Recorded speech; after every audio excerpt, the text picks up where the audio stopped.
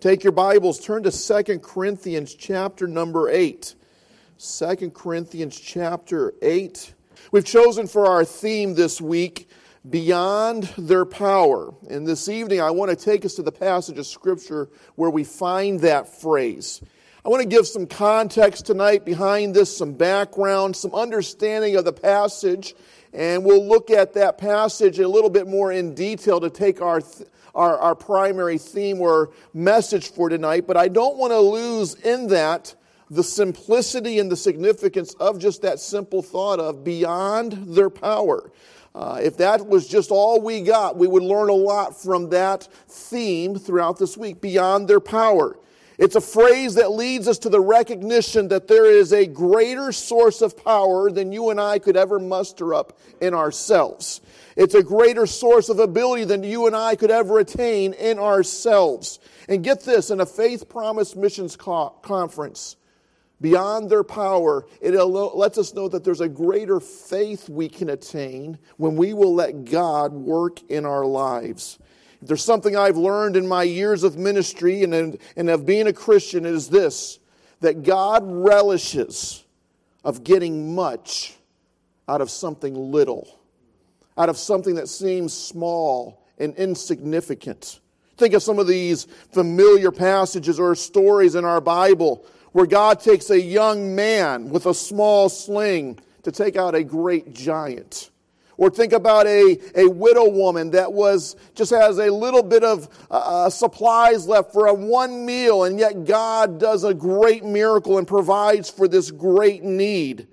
In our New Testament, a lad with 5 loaves and 2 fishes, and God uses that to feed a great crowd. Of course, one of my favorite passages in all the Bible is 1 Corinthians chapter 1, verse 27 through 29, which says, "But God hath chosen the foolish things of the world to confound the wise.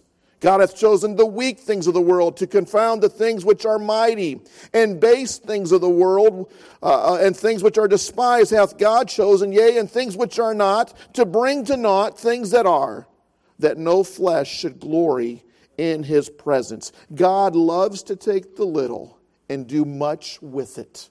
I love that old hymn, "Little is much when God is in it." And we know that God is in this and beyond our power. Let us remember that God is working through individuals to accomplish great things.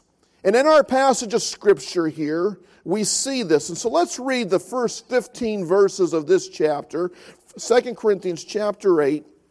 Follow along as I read these first 15 verses. "Moreover, brethren, we do you to wit of the grace of God bestowed on the churches of Macedonia, how that in a great trial of affliction, the abundance of their joy and their deep poverty abounded unto the riches of their liberality. For to their power I bear record, yea, and there it is, beyond their power. They were willing of themselves, praying us with much entreaty that we would receive the gift and take upon us the fellowship of the ministering to the saints.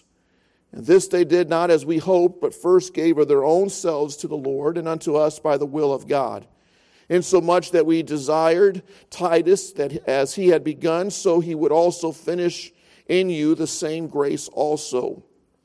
Therefore, as ye abound in everything, in faith and utterance and knowledge, and in all diligence, and in your love to us, see that ye abound in this grace also. I speak not by commandment, but by occasion of the forwardness of others, and to prove the sincerity of your love. For ye know the grace of our Lord Jesus Christ, that though he was rich, yet for your sakes he became poor, that ye through his poverty might be rich. And herein I give my advice, for this is expedient for you, who have begun before not only to do, but also to be forward a year ago. Now therefore perform the doing of it, that there was a readiness to will, so that there may be a performance also out of that which ye have. For if there first be a willing mind, it is accepted according to that a man hath, and not according to that he hath not. For I mean not that others men be eased, and ye be burdened, but by an equality that now at this time your abundance may be a supply for their want, that their abundance also may be a supply for your want, that there may be equality. As it is written, he that hath gathered much had nothing over, and he that hath gathered little had no lack. So this phrase, beyond their power, is from this passage of Scripture where Paul is communicating to the church at Corinth in his second letter to them about a group of churches in Macedonia and how God worked through them. Now, Paul is highlighting these churches of Macedonia, but we understand that it also required some obedience, some faith, submission, a trust on their parts to allow God to work through them. But again, this is God working through these churches of Macedonia. And it's my prayer that God will work in our heart and each of us that we can truly say beyond our power. Now, in a week of missions conference, we're going to talk about giving. That'll be a main topic. And there may be a thought in here that I can't give anymore. Not in this climate, not in this time, not in the difficult days that we live in. And I want to remind you that there is a God that says you can give beyond your power, beyond what you normally could, beyond what you normally think you could if you'll trust God who wants to work through you. For some, we would pray that God would work in your heart about a greater burden for missions. We've been praying that perhaps God would touch somebody's heart here this week about jumping into missions, getting involved in missions. And you might say, I could never do that. I could never go and do what these individuals are doing here. And I want you to remember there's a surrendering to this power that's beyond what you and I could ever think that we could do.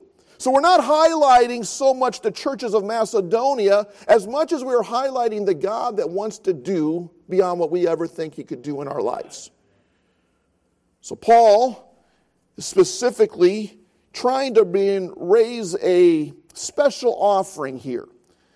He has been trying to raise a collection for some struggling saints back over in Judea, in Jerusalem. They've fallen under persecution and difficulties. You can read about that in Acts chapter number 8, verse number 1, where it says about the believers in Jerusalem were scattered abroad because of the persecution. He names several regions that they're scattered to. In Romans chapter 15 and verse 26, Paul talks about this special collection, this offering that he is trying to raise up to meet the needs of these persecuted believers. And he's reached out to various churches. The churches of Macedonia. We hear about Macedonia, first of all, in Acts chapter number 16. Paul had the Macedonia call, and he went across into Macedonia, and we learn about him first going into the region of Philippi in Acts chapter 16.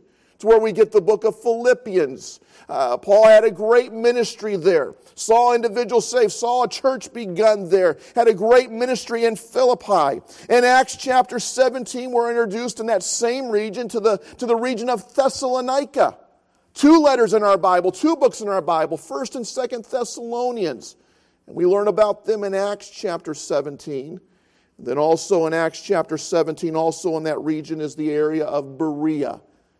Place where they searched the Scriptures. The people were known that they searched the Scriptures daily to see if those things were so. They were people that were Bible students.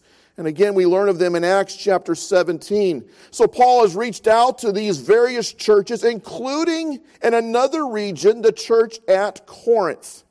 And 2 Corinthians 8 and 9 apparently is a gentle reminder from Paul to these people, hey, you told us last year you were going to give an offering. And he's reminding them we've not received it. It's almost like one of those calls. I want to remind you about your car insurance, or I want to remind you about these things. He's writing them this gentle reminder. You said you were going to participate in this, and we've not received it. And so Paul's going to appeal to them in 4 different ways. First of all, he's going to use the churches of Macedonia and their generosity to try to motivate the church at Corinth.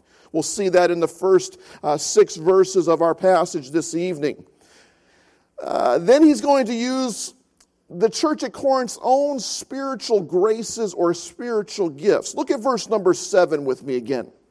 It says, therefore, as ye abound in everything, in faith and utterance.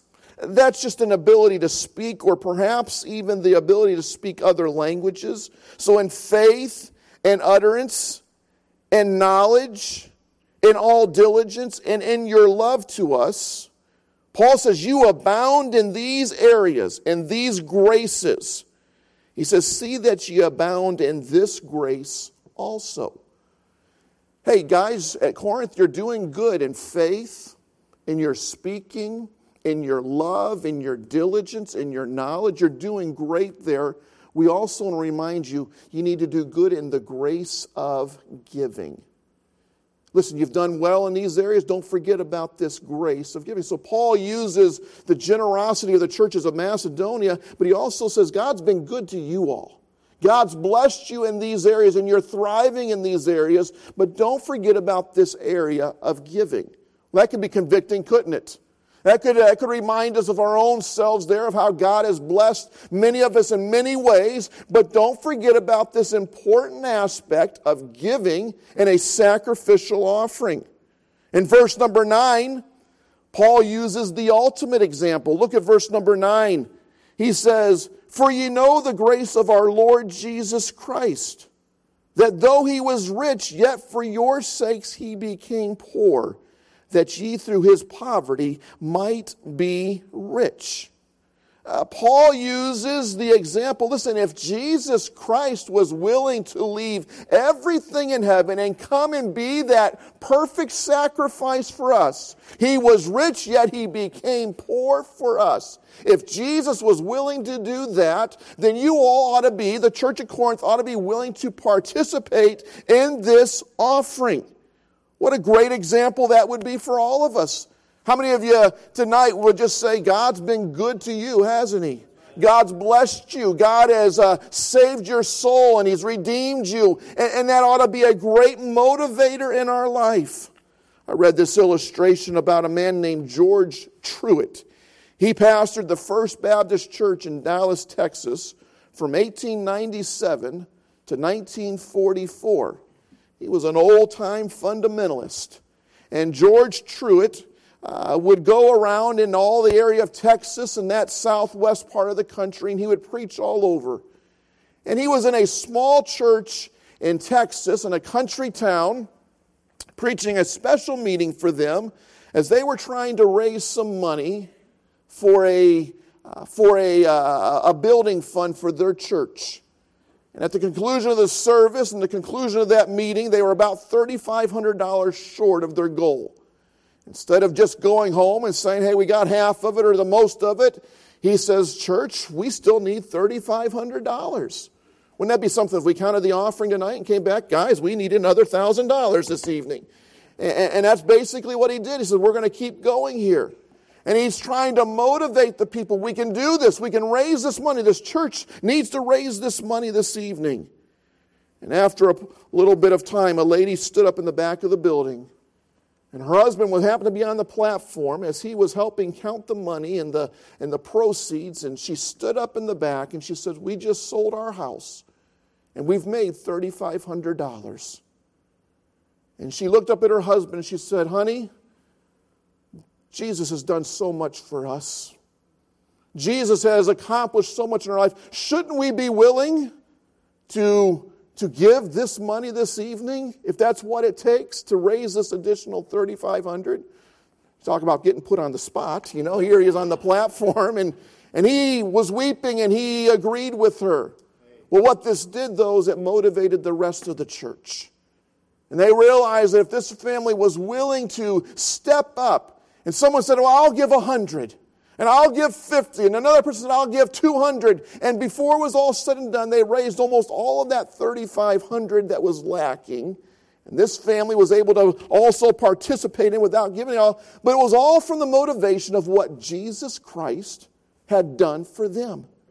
And so when we consider our giving this evening, it certainly would be, maybe we could be motivated by the churches of Macedonia. Maybe we could be motivated by how God has blessed us our lives personally. But don't forget what Jesus Christ did for you. Jesus left a perfect world, a perfect heaven, and came to a sin-cursed world.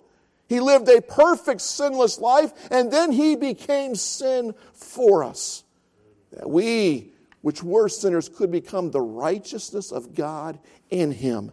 What a sacrifice Jesus made, and that ought to be a motivator for us. And then finally, Paul just gives some practical advice himself. Look at verse number 10.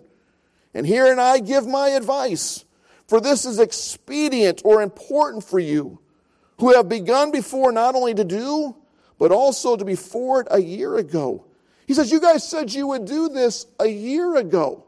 And he says, so I'm telling you, I just believe it's important. He says in verse 11, now therefore perform the doing of it. Do it, guys. You said you were going to do this. Hold to this. And Paul gives this practical advice. And so these four thoughts, the churches of Macedonia and their generosity, the church of Corinth and their own spiritual gifts, the Lord Jesus Christ is the ultimate example, and then the practical advice from Paul. But as we get back to the first part of this, let me share with you this evening just three thoughts about these churches of Macedonia. Notice again with me in verse number 1, moreover, brethren, we do you to wit of the grace of God. That's an old English way of saying we want you to know about the grace of God. We want you to understand about the grace of God. That word grace is used continually in this passage and throughout this book. Some have therefore titled this type of giving of grace giving. Giving because of the grace of God. And so these things we're going to highlight this evening about the churches of Macedonia, it's only because of the grace of God. Only because of the goodness of God. We don't want to highlight the churches so much as we want to highlight the God that enabled them to do this. And so because of the grace of God, notice that they were able to give with abundant joy, even or in spite of the adversities they were in. Verse 2. How that in a great trial of affliction, the abundance of their joy and their deep poverty abounded unto the riches of their liberality. Because of the grace of God, they gave with abundant joy in spite of adversity. Paul mentions a great trial of affliction without any detail what that trial was, what the difficulty they were facing. Paul mentions their deep poverty. This is a poor church. These are people that are lacking funds in any way. And yet in the same breath, in the same pen stroke, he mentions joy and he mentions the riches of their liberality. The riches of their liberality. He's not calling them rich in money. He's calling them rich in their liberality. So what this phrase means is it has the meaning of being rich or abundant in liberality. The sense is that their liberality or generosity was much greater than could be expected from a person so poor. They were shocked at how giving they were. When the offering was handed over to Paul, he was, wow, that's the riches of your liberality. That's far more generous than I could ever consider. Now, by the way, this is an important thing for us to consider when it comes to giving. God does not look at the size of the gift as much as He looks at the proportion of the gift. Did you get that, church? See, that's what makes God's plan of giving so good. Because it's based on proportion, not the amount. God can take little and do much with it. Do you think God needs our $1 million? God can do whatever He wants. God could take $100 and accomplish far more than we could ever with $1 million. God's able to take the little, the insignificant, the small, and do great things with it. But God is pleased with proportionate giving. You remember in Mark chapter number 12, Jesus and his disciples are standing near the temple and they're watching people give their offerings there in Mark chapter 12. And it says there in Mark 12, verses 41 to 44, it says there that many rich people came by and were putting their offering in. And then here comes a little poor widow woman. You remember her? How much did she put in? 2 mites. Now, we don't even have a denomination or a material number that would really match the mite. I mean, the closest we would have is a penny, but it's less than a penny. A mite is just a small fraction of their material things, and that's all she had, and she gave all 2 mites there. Less than a farthing, less than a nickel in our world, in our kind of thinking there. And Jesus asked his disciples, well, who's given the most here? In their mind may have been to the guy that just put a $100 bill in, or $500 or $1,000. And Jesus says, no. These people gave out of their excess, but this woman gave all that she had. See, God looks at the proportion of the gift. And so these people there in Macedonia, they're giving in their deep poverty and their great affliction, and they are a generous people. Now, Paul used the example of adversity of the churches of Macedonia, I believe, to inspire and motivate and convict the church at Corinth to give. Here's this church that's going through great difficulties, church at Corinth. Why don't you give? But we're living in a time where I believe adversity is becoming more and more the norm in our world, especially for a Christian, especially for a Christian who's going to choose to live by the Word of God. I believe adversity is something that we're going to become accustomed to. Difficulties, trials, heartaches, financial burdens, they seem to be getting more frequent and more worse. And yet the grace of God enables us to keep giving. See, I'm not going to get up here tonight and say, you know what, church, we're headed for a rough year. Why don't you just pull back a little bit of that giving? Nope. Keep giving. Keep digging. Keep trusting. Keep believing in the grace of God to sustain you and to provide for you. We love the verse in Philippians chapter 4, verse number 19. My God shall supply all your need according to his riches and glory in Christ Jesus. But you know who that was written to? Churches of Macedonia, involved in sacrificial giving, involved in a sacrificial offering. Don't claim that if you're not a sacrificial giver. And God wants us to keep giving. God wants us to keep trusting, even in this climate that is difficult for us. This is a great opportunity for us today, not just to speak it, but to live it. Here it comes. We're going to maybe for some difficult days. Trust God with his finances that he's entrusted you into your hands. Be a faithful giver. Listen, I'm not going to tell you about an amount. What God lays on your heart, trust him with that. Believe him. Believe him and be a good, godly giver.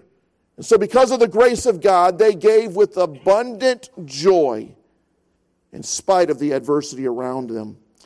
Back to our text, notice because of the grace of God, they gave voluntarily. Look at verse 3 and 4. For to their power I bear record, yea, and beyond their power, they were willing of themselves, praying us with much entreaty that we would receive the gift and take upon us the fellowship of the ministering to the saints. They gave voluntarily. Again, the churches of Macedonia gave voluntarily. The terminology here describes one that is pleading or begging with Paul and his team, take our offering. Here it is. We want you to receive this. Paul is not pleading with the churches of Macedonia to participate. It appears that he's reasoning with them. And it appears they're not willing to reason back with him. They want him to take their money. The equivalent would be here at Heritage. We hear about a need, and we are challenged to give to that need, and perhaps we don't respond very well. We have the resources, we have the people, we have the ability, but we don't respond well. And then let's pick a church maybe down in Haiti, one of the poorest nations in all the world, and a little struggling church outside of Port-au-Prince, just a handful of people. And they're getting together just a small amount of money, but to them it is a huge difference. And they're begging the person, take this money, take this, we want you to have it. This is what was happening at Macedonia. They're struggling in adversity, they're struggling in poverty, and yet they're saying, take this offering from us. They gave voluntarily. And what an opportunity for us, church, for us to just step up to the plate, for us to say, you know what, we've got an opportunity to give, to participate in God's plan of getting the missions around this world, and let's step up and let's volunteer, all because of the grace of God. So because of God's grace, they gave with abundant joy in spite of adversity. Because of the grace of God, they gave voluntarily. And then number 3, because of the grace of God, they gave of themselves first. Look at verse number 5. And this they did, not as we hoped, but first gave of their own selves to the Lord and unto us by the will of God. This really is the secret or the key to their giving. This is why they could give in spite of their adversity, in spite of their poverty. This is why they would volunteer. See, the church at Macedonia had already given themselves, and therefore the financial part was easy. They had already surrendered themselves to God, and therefore the giving of their finances was not a problem at all. I've been in the ministry for 28 years. I've been going to missions conferences for all my life, born and raised in the church. You know who some of the most generous givers I've ever met are? Missionaries. Missionaries that have given themselves to the ministry. I've had missionaries at missions conference for years, many times, come to me and say, brother, would you just give our love offering to that other family? I said, what do you mean? God just laid it on my heart. Would you give that? Would you give what you were going to give to us? Just give it to them. Don't even tell them. Just give them that extra money. You know why it's easy for them to do that and why they can obey God? Because they've given them of themselves already. They've said, God, my life is yours. I'm willing to go to Mexico. I'm willing to go to Iceland. I'm willing to go to the military missions. I'm willing to go to these various parts of the world. I'm willing to go. And therefore, they're able to trust God with their finances. It's not because they're rich. It's not because they don't have needs. It's because they've given of themselves. That's the key to serving God, church. Trust Him with your life. By the way, can someone in here tonight ever say God's ever failed you? Nope. God has never failed any person here. Now, we may not always understand everything God's doing in our lives, but God has never failed us. You can trust Him, church. You can believe Him for what He wants to do in your life.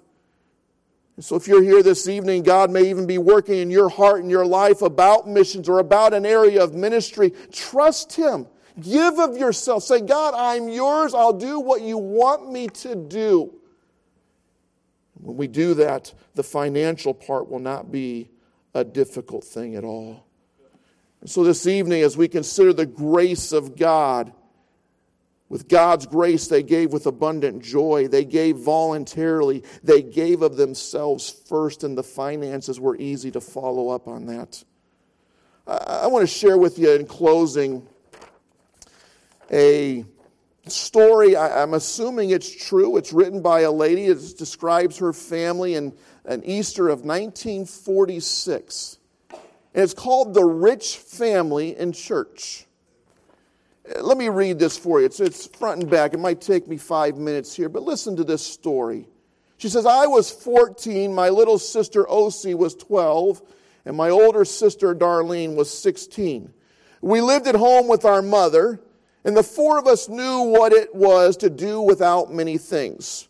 My dad had died 5 years earlier, leaving my mom with seven kids to raise and not much money. By 1946, my older sisters were married and my brothers had left home. It was a month before Easter, and at our little church, the pastor had announced that the church would be receiving a special Easter offering this year, which would be taken up to help a poor family in the community. And he asked everyone to save and give sacrificially. When we got home, we talked about what our little family could do. We decided that we would buy 50 pounds of potatoes, and that's what we would live on over the next month. This would allow us to save about $20 of our grocery money for this offering. We thought of ways and things we could do. We decided to cut back on our electric use, turn the lights out in the evening, didn't listen to the radio in the evening, hoping that we would save on that month's electric bill. Darlene got as many house and yard cleaning jobs as possible, and both of us babysat for everyone we could. For 15 cents, we could buy enough cotton loops to make 3 potholders to sell for $1. And in that month, we made $20 on potholders. That was one of the best months of our lives. Every day we counted the money to see how much we had saved. At night we'd sit in the dark and talk about how the poor family was going to enjoy having the money that the church was going to give them. We had about 80 people in the church. So we figured that whatever amount of money we had to give, the offering would surely be 20 times that much. After all, every Sunday the pastor had reminded everyone to save for this sacrificial offering. The day before Easter, my sister and I walked to the grocery store and got the manager to give us 3 crisp $20 bills and 1 crisp $10 bill for all of our change. We ran all the way home to show Mom and Darlene we had never had so much money before. That night we were so excited we could hardly sleep. We didn't care that we wouldn't have new clothes for Easter. We had $70 for this sacrificial offering. We could hardly wait to get to church. On Sunday morning, the rain was pouring. We didn't own an umbrella nor a car, and the church was over a mile from our house. It did not matter to us. We walked the whole way singing, soaking wet. We arrived at church proudly. When the sacrificial offering was taken, we were sitting on the second row from the front. Mom put in the $10 bill, and each of the kids put in a $20 bill. As we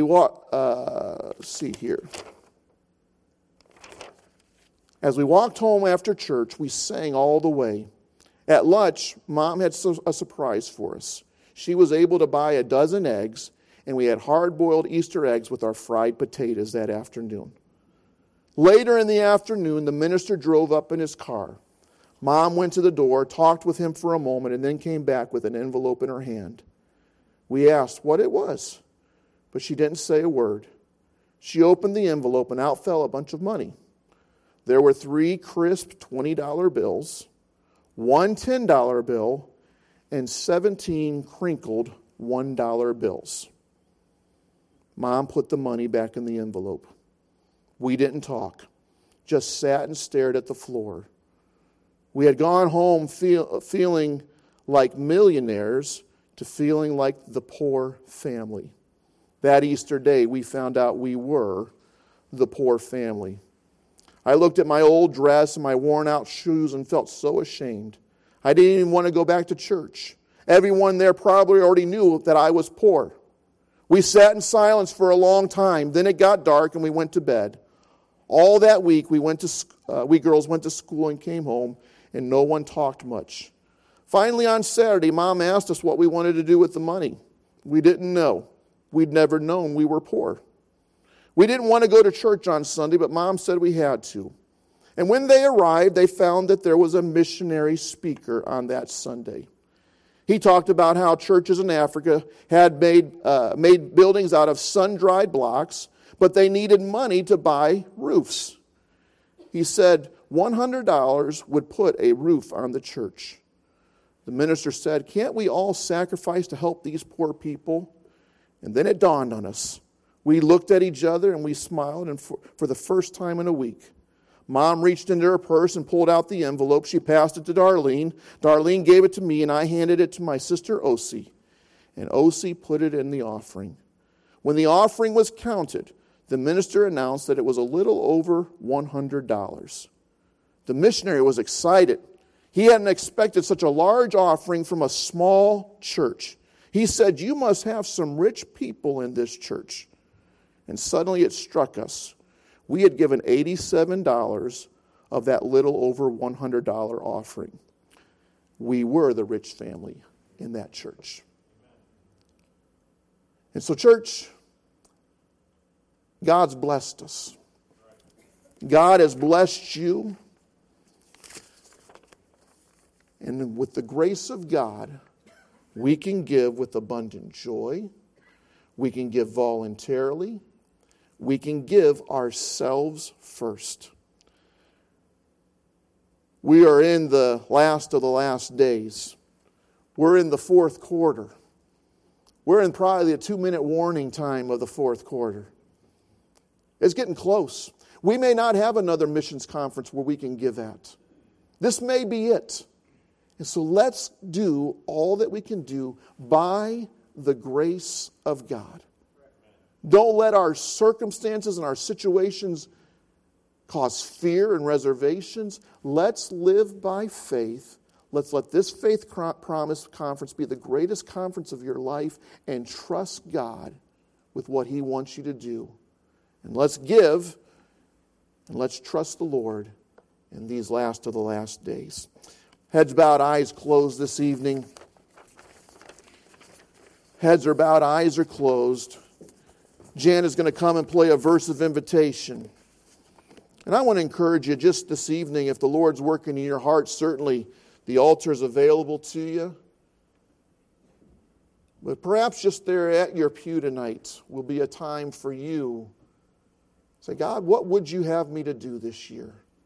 What would you like me to be a part of this year?